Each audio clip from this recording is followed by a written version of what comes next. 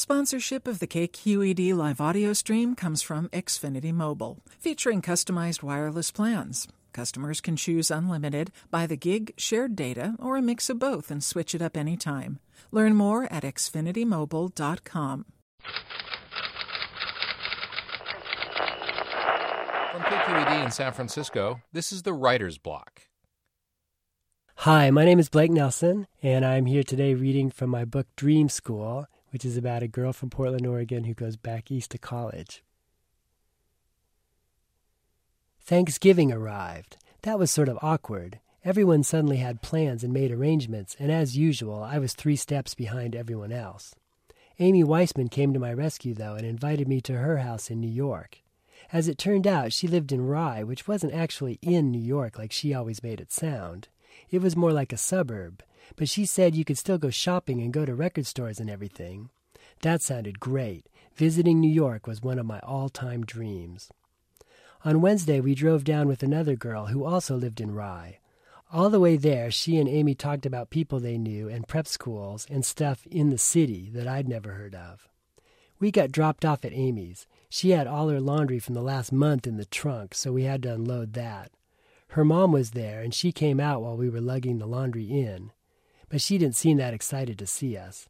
Not like my mom would have been. My mom would have died if I showed up with a friend from Wellington. She would have cleaned the house for a month.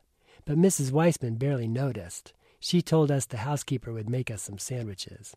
They had a nice house, but not the mansion Amy had described. It was actually kind of small. The actual rooms were small, and the ceilings were low, and the stairwell was narrow. Amy said the house was over 100 years old, and I thought maybe people were smaller back then. We went upstairs to Amy's room. I was to stay in her older brother's room. He was living in Italy, taking a year off before going to Yale Drama School. There were pictures of him in plays on the wall. He looked gay, and he had all this weird stuff in his closet, silk suits and old hats and shoe trees. We had dinner that night with Dr. Weissman. He was very distinguished looking, and unlike Mrs. Weissman, he seemed thrilled to meet me and asked me about myself and growing up in Oregon and my dad being a dentist. I was babbling about everything, maybe too long, because Amy was yawning and acting bored, and as soon as the meal was over, she wanted to go to a movie. So we took her mom's car and drove to the Cineplex in Rye. Driving there, I was thinking how Amy had made it seem like she lived right in New York City, like you could practically walk there from her house. But Rye was a whole town to itself and not even that interesting. It wasn't much different from Middletown, except richer. At the movie, Amy got a huge popcorn and a Diet Coke, but I didn't want to spend the $5, so I didn't have anything. Afterward, Amy seemed sort of distracted and didn't want to talk. I started to wonder if she even wanted me there, but there was nothing I could do now. And then, before we went to bed, she promised we'd go into the city on Friday, so that was cool. I couldn't wait. The next day was Thanksgiving. The Weissmans were Jewish and very intellectual and academic, so it wasn't like my parents' house where everyone just stuffed food in their mouth until they passed out and then watched football. There was no TV. Classical music played on the stereo. They did have turkey, though, which was amazingly good, and fancy wine, which Amy drank a lot of. Amy's uncle and his family came and ate with us. They had a boy in junior high and 2 girls in high school who were basically mini versions of Amy, expensively dressed and bored with everything. The boy, Adam, read a book about physics the whole time. Everyone kept saying how smart he was and remarking on the physics book and how nobody could understand it except him. Then other people started dropping in. Relatives and friends and whole families would show up, and everyone would sit around the fireplace and drink coffee and talk about politics or intellectual things. And then someone named Dr. Katzenberg came. Everyone got so excited. Amy whispered to me that he was a very famous psychologist. Everyone was totally in awe of him. The Weissmans were so thrilled he could come. They flattered him and listened to every word he said. But he could only stay a few minutes. He probably had some other people he needed to visit and be flattered by. I didn't know what to do with myself through most of this. I would get introduced to people, but what could I say? I tried to talk to Amy's cousins a little, the ones in high school. The older one wanted to know about Stanford, since I was from out west. I explained that Portland wasn't really near Stanford. She didn't really want to go to Stanford anyway. She wanted to go to Princeton. Then she went upstairs to watch a DVD of the new Gwyneth Paltrow movie. So the day was very grueling. I mean, the Weissmans knew these people, so it was fun for them. And Amy dealt with it by being temperamental and vaguely rude to everyone. No one seemed to mind, though. One good thing, it was fun to watch Dr. Weissman. He had the most interesting face, and he was so polite and gracious with everyone. He was a very sophisticated and worldly person. That night, Amy and her mom began a long, painful-sounding discussion in the kitchen while they were cleaning up. So I excused myself and went upstairs and tried to read the next book from my American novel class. It was called The Recognitions. I couldn't concentrate, though. I finally gave up and sat by the window and watched the trees outside and the streetlight and the roofs of the houses across the street. It was a very nice neighborhood, even if the houses weren't super huge. It was nice because of the kind of people that lived there. The next day I woke up and I was so excited. It was Friday. I was going to New York City. I went through my pack and got my best skirt and this cute blue sweater to wear under my peacoat. But then I listened and no one else was up. I went downstairs and Mrs. Weissman was reading the New York Times and drinking coffee. Amy was still asleep, so I got some coffee and read the paper. Mrs. Weissman never said a word. After a while I went back upstairs. I lay on my bed. Where was Amy? It was almost 10:30. I waited until I heard something downstairs and went back down. Amy was making herself breakfast, but she was barely moving, as if she wasn't even thinking about going to New York. And then Amy's mom asked us what we were doing today, and Amy shrugged and said she had to study for finals. I was so shocked. I thought we were going to the city, I said. Amy didn't even look up. She said she didn't feel like it. Well, can I go? I said, without even caring if I sounded pissed. But then Mrs. Weissman said we should both go, and how nice it was there, and how the shops on Fifth Avenue had their Christmas displays up already. Amy sighed and finally agreed. An hour later, we boarded the train to New York, but the whole ride down, Amy was whining and complaining and being a terrible travel companion. I started thinking I should ditch her somehow when we got there.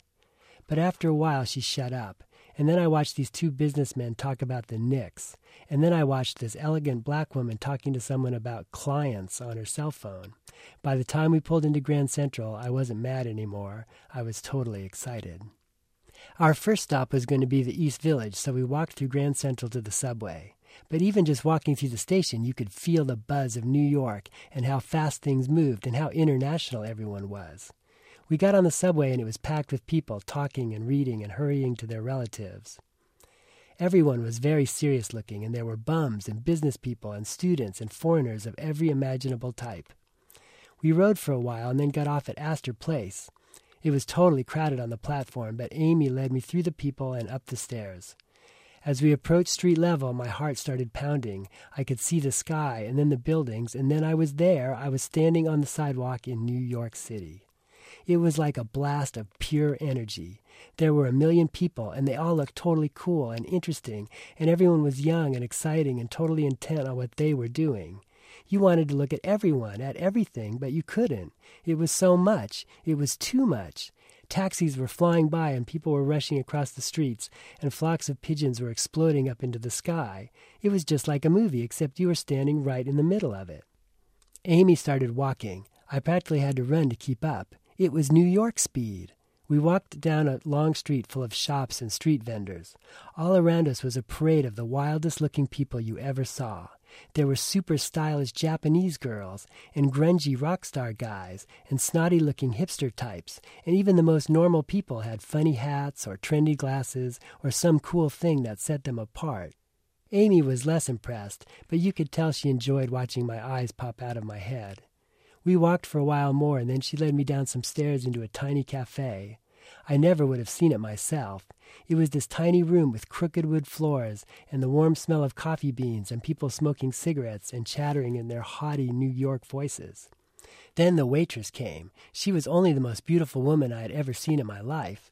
And there was an older woman across from us with a hat and lipstick. I tried to smile at her, but she looked away in horror. She was so New York. We drank our coffees and tried to relax for a second, but I couldn't wait to get outside again.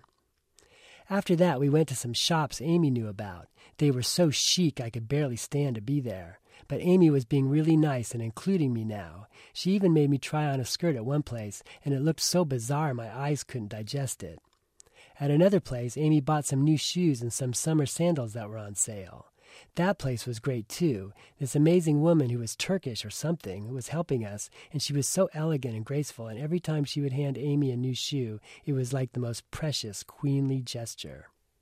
What else? Half the guys were gay. At least it seemed like it, but that's probably because everyone was so fashionable. There were more punks and indie rocker types than I'd ever seen in one place. But the thing was, when you saw some skinny guy with messy hair and sunglasses, he looked so much grittier and more real than in Portland. It was like New Yorkers really were what they were. They weren't just trying to be something. It made you wonder if some of the people you were seeing were famous. They looked like they were. They should have been. I tried to tell Amy this, but she said I was wrong. She said that St. Mark's Place, that was the street we were on, was considered a joke, and most of the people we were seeing were just living off their parents' money, pretending to be artistic. For some reason, that made me feel better. In general, I liked Amy's observations about things. She was very much a New Yorker after all.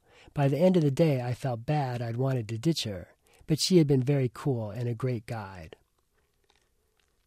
We went back to Amy's house. I was so exhausted I could barely keep my eyes open, but I made myself stay up and write in this new journal I was starting, and I ended up writing almost 10 pages. And then in bed, my whole body was tingling with exhaustion and exhilaration and all the memories of the day. New York, it was so scary, but it was so worth it. I would have to go back there. Someday I would live there. I swore to God I would. On Sunday night, we drove back to college with that same Wellington girl. She was late picking us up, though, and then we stopped to drop off some clothes at her sister's. I didn't get back to my dorm until 11:30. I took off my clothes in the dark and crawled into bed. Marissa, my roommate, was snoring above me. She had begun to snore occasionally, though I never said anything, but I was glad to be in my own bed. It was good to be home.